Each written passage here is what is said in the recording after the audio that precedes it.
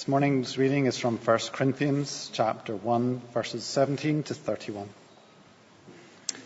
Christ did not send me to baptize people, but to preach the good news.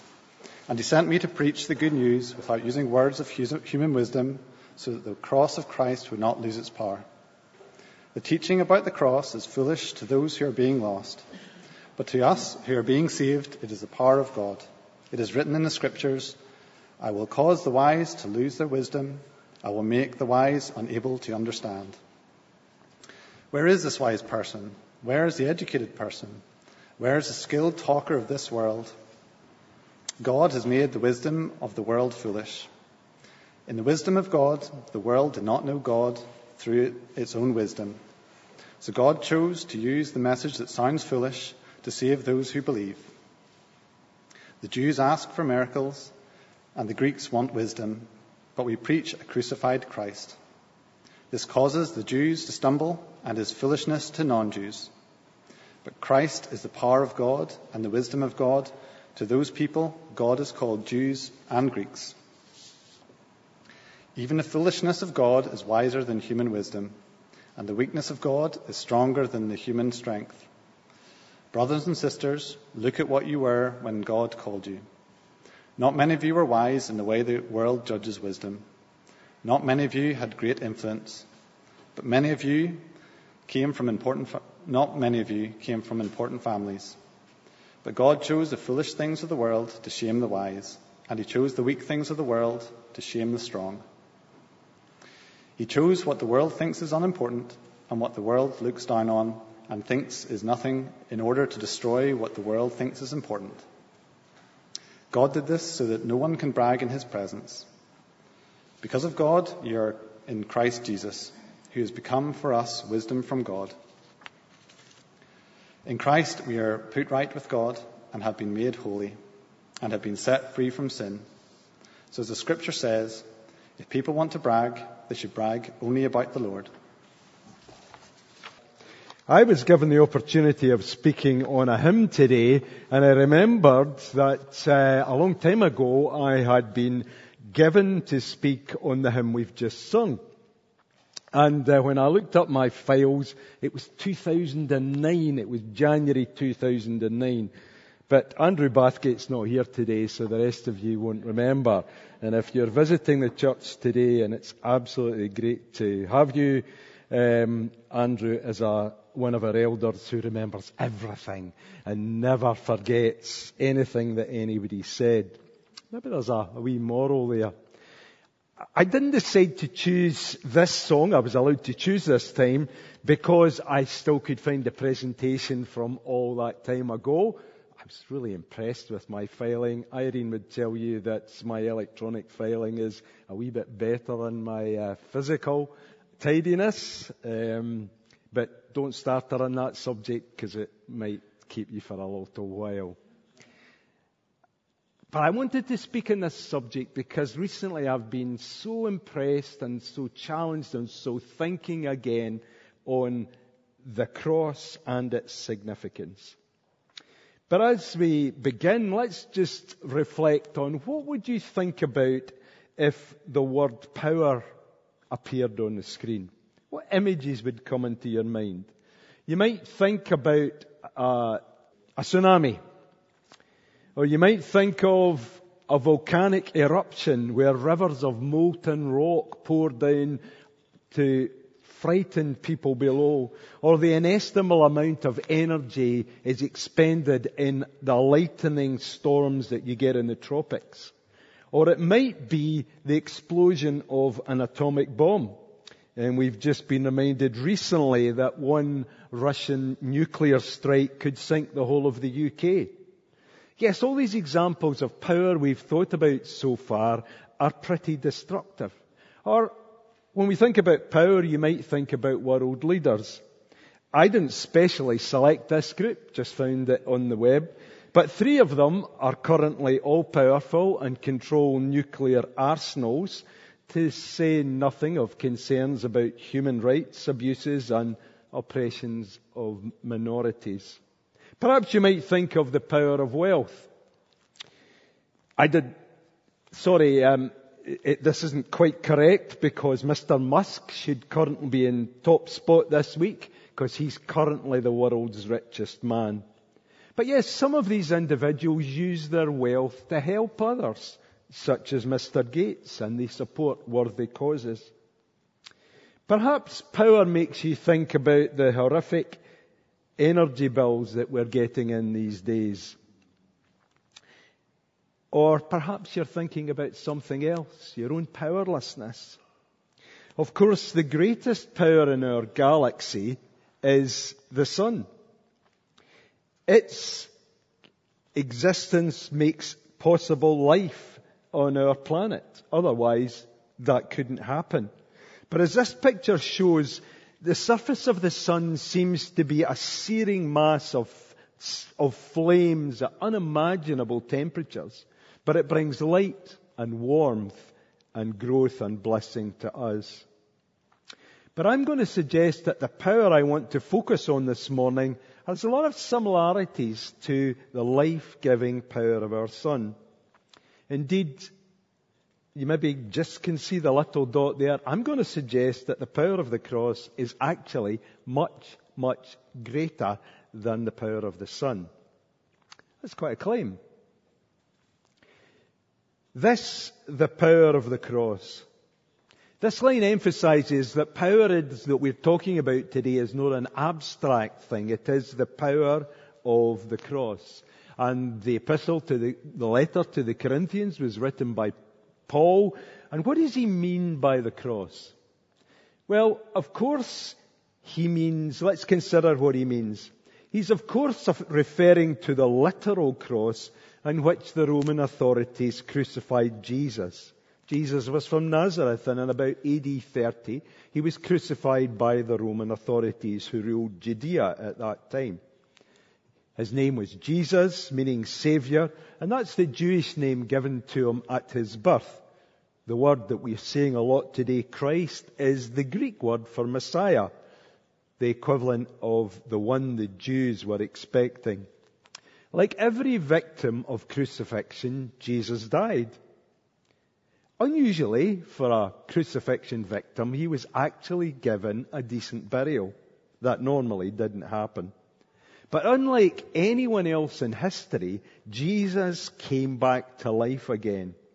And he appeared to many of his disciples and many others who just weren't expecting this. So when the New Testament talks about the message of the cross, it's normally referring to Christ's death and rising from the dead for people's sins. The cross, or Christ's death, was God's way to save people. In his brilliant book, The Cross of Christ, the famous Christian teacher John Stott writes, "I could never myself believe in God if it were not for the cross.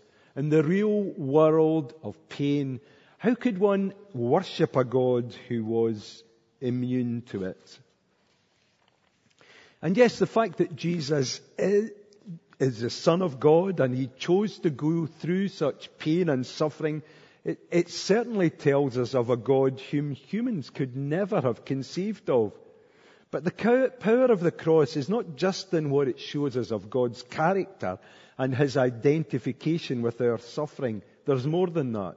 We really need to move to the next line of the chorus to get it. Christ became sin for us. Now in 2022, we actually need to look at this little 3-letter word in a bit more detail. Here's a list of words that describe human misbehavior. In our news and on our TV programs and our newspapers, we're likely to see it was a crime, this was an error, this was evil intent, this is evil, these are evil actions. Oh, this thing happened because somebody has a particular disorder, or this was the result of a bad decision. But the word sin is really never used. In my sermon in 2009, I quoted this conclusion. We've lost, oh no, it's back again. From a national survey. At that time, sin was described as something young people do not know or care about. And the Church of England, who commissioned the survey at the time, were shocked that young people don't know that there is a word sin and they don't care about it. I would suggest that 16 years later, that's even more true. And in fact, it's not just young people who don't know about or care about the word sin. It's everybody. However, in what is a quite bizarre turn of events, people have never more vehemently disapproved of the behavior of others. So I've produced John's definition of the current meaning of sin. And it goes like this. Sin is something someone else has said or done that I disapprove of. And as you'll see, it's unforgivable. So by definition, sin is what other people do. And it's sin because I disapprove of it. And it's unforgivable because there's no going back. There's no redemption. And one of the most important human callings in life is to make sure that such people whom I regard as sinners are seen to suffer. Now, obviously, I don't do social media, so hopefully that's not what I do personally. But that's the situation in our world. You can be completely cancelled. You can be famous, like a very famous author I think of, feted by the world, and you make a tweet that some people disagree with, and that's it. You're finished. In medieval times, there was a list of the 7 deadly sins. I'm not sure who composed it, and I don't also know why there are 7. I've pre-filled pride in here as because inevitably those who censure others and call out the faults of others are proud that they haven't behaved like that. I don't know about you, but I would actually have to tick the rest of the boxes too. Apparently, in the last century, the Times newspaper asked readers to respond to the question, what's wrong with the world today? The famous author G.K. Chesterton replied very briefly to say, "Dear sir, I am." Of course, G.K. Chesterton wasn't just a very clever man. He was an eminent Christian thinker and philosopher. But where do lust, envy, pride, gluttony, wrath, sloth and greed come from, those 7 deadly sins? Yes, they come from the mind, of course. Or as Jesus said, out of a person's heart come evil thoughts, sexual immorality, theft, murder, adultery, greed, wickedness, deceit, lustful desires, envy, slander, pride and foolishness. And it's our mind, it's our heart, our thinking, our reasoning processes that control what we say and do, which produce sin. We are ultimately responsible for what we think and what we say and what we do. But sometimes it seems like sin is a kind of disease. It's kind of almost like a virus. It seems to be everywhere. It seems to be very difficult to deal with. The temptation to behave badly seems to be there all the time. Selfish thoughts which lead to selfish words and actions which hurt others just seem so natural. But just as we can't see or fully understand any viruses, we can't see or understand sin. Indeed, we can't take phenomenal electron micrograph photographs of it. The equipment to do that is what I did my PhD on. So these things are real, but they're so tiny we can't believe it. So the majority of people deny the existence of sin as a powerful negative influence in our lives. And the strident atheists of today say things like, sin is an imaginary disease invented to sell you an imaginary cure. I think that reminds me of the COVID deniers and conspiracy theorists who say, wasn't real, doesn't exist, won't affect me. And indeed, these people seem to be so cynical Christians just want your money. Well, there's not a collection box here this morning, so they're wrong there.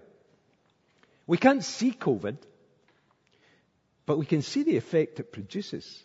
We can also see sin's powerful effects. And Carl Menninger said, sin has a willful, defiant, or disloyal quality. Someone is defied or offended or hurt. By offended there, we don't mean somebody just gets upset because you use the wrong pronoun.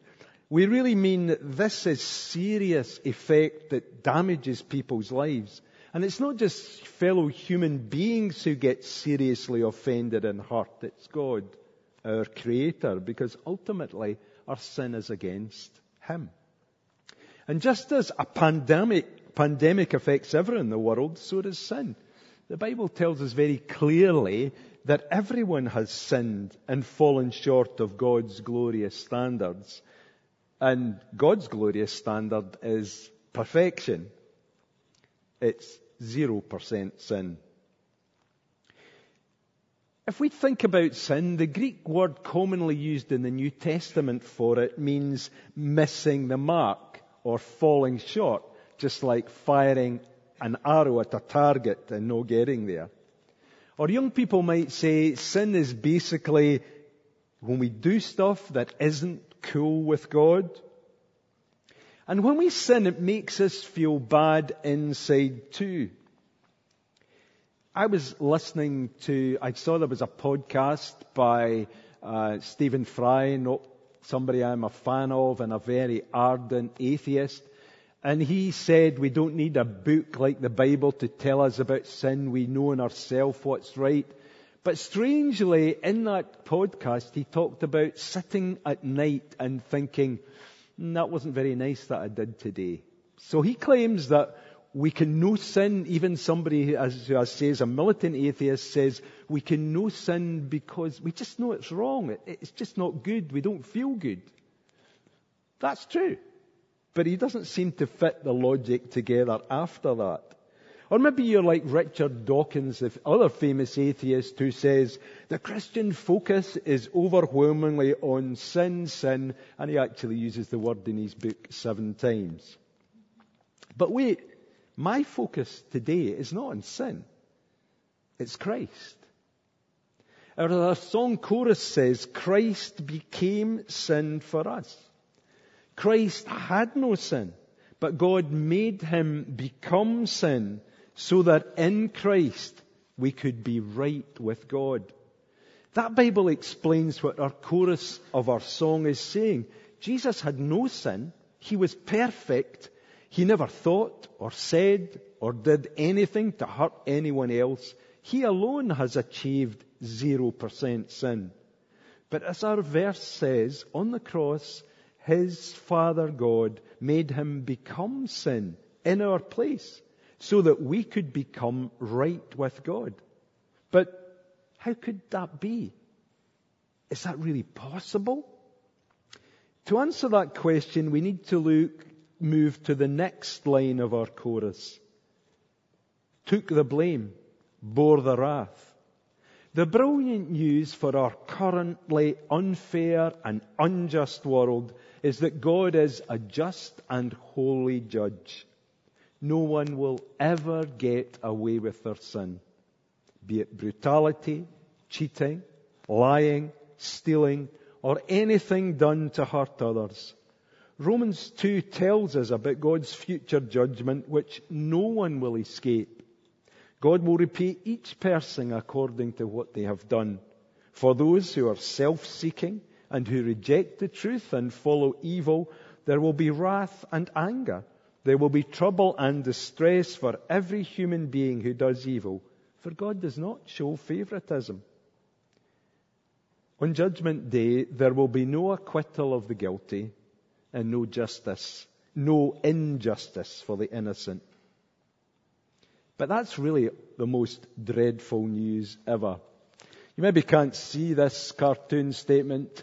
It's purporting to indicate entry to heaven, and one man says to another, they don't check our internet history, do they? But it's even worse than that.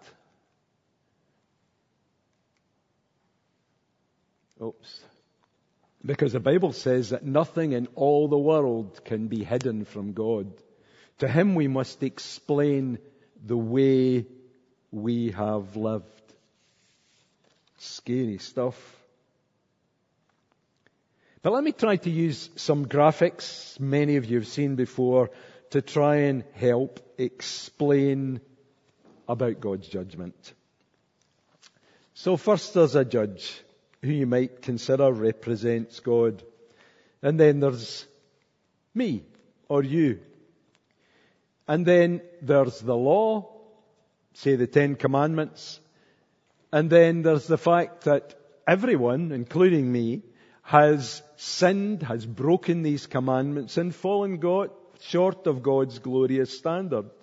So the judge has to pass sentence, and there's only one sentence he can pass, and that is guilty as charged. And being found guilty, I just have to await sentencing. But what if there was a way I could be forgiven? I could be made right with God. But how could a just judge do that? This could only happen if someone else took my place and paid the penalty, which is what the line of our chorus says Jesus did. And the outcome of that is the next line of our chorus. We stand forgiven at the cross. If I now admit that God's view of my sin is correct, and by faith place my trust in Jesus, who died on the cross for my sin and in my place, then God is willing to declare me not guilty.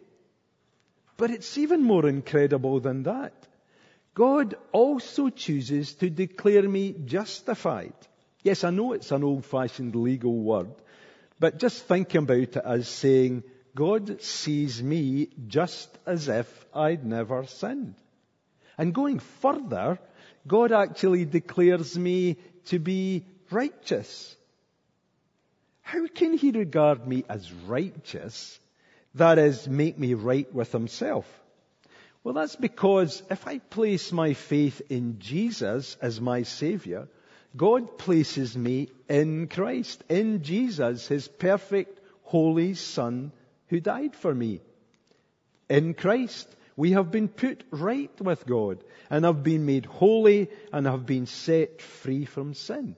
Yes, God doesn't just forgive us. He makes us holy and sets us free from the power of sin. And never underestimate how powerful sin is. Yes, as the final line of our chorus says, we stand forgiven at the cross. We get a new start with a genuinely clean sheet.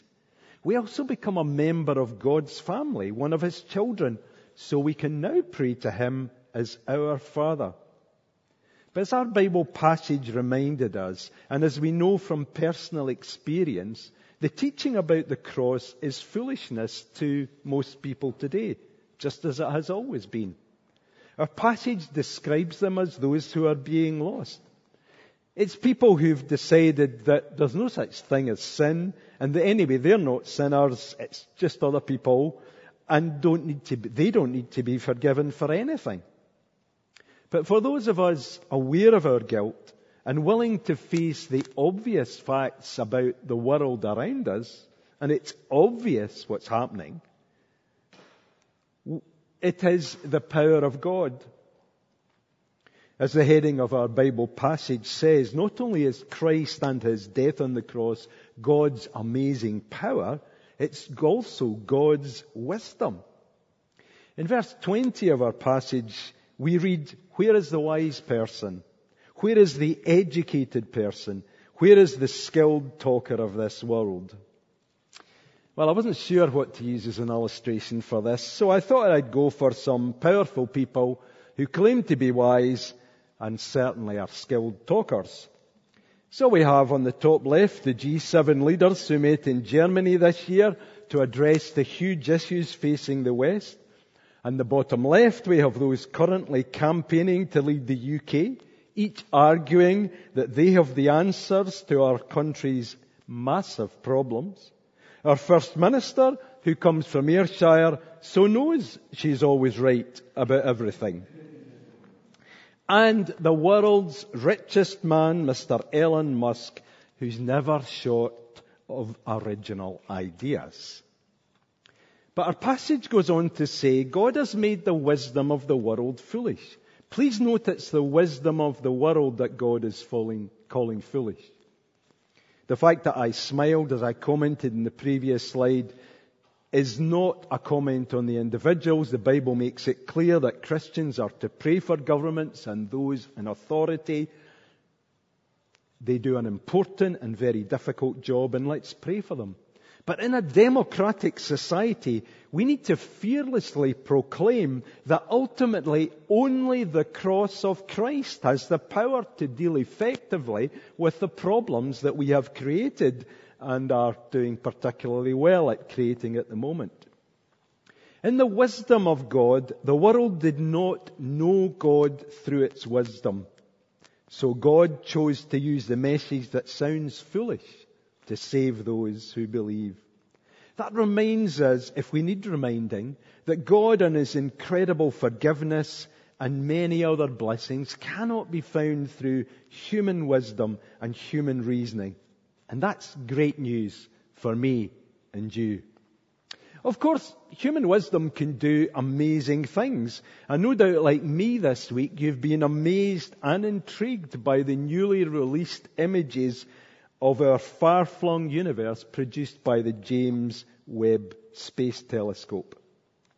Sadly, however, back on Earth, there are other illustrations of human wisdom and power which are just spreading death and destruction, and not just in Ukraine. Can I encourage you to read the later verses from today's Bible passage when you go home?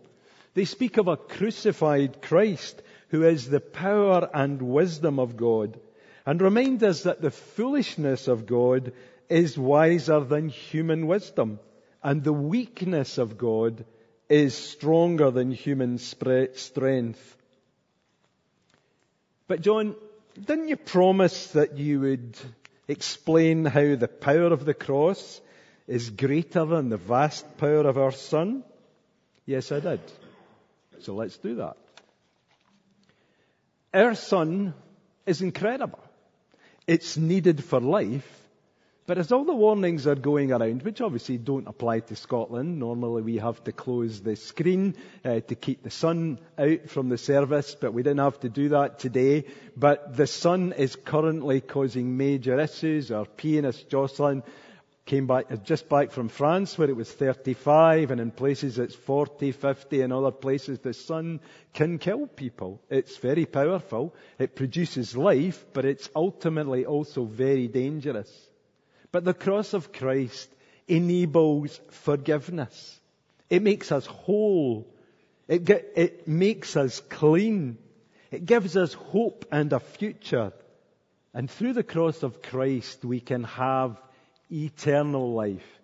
Now, I stopped there. It was late last night, but I'm sure I could end up the white script onto another few slides. There is no comparison to what between the power of the Son that God created, crucial as it is, powerful and wonderful as it is, and God's plan of salvation revealed in Christ.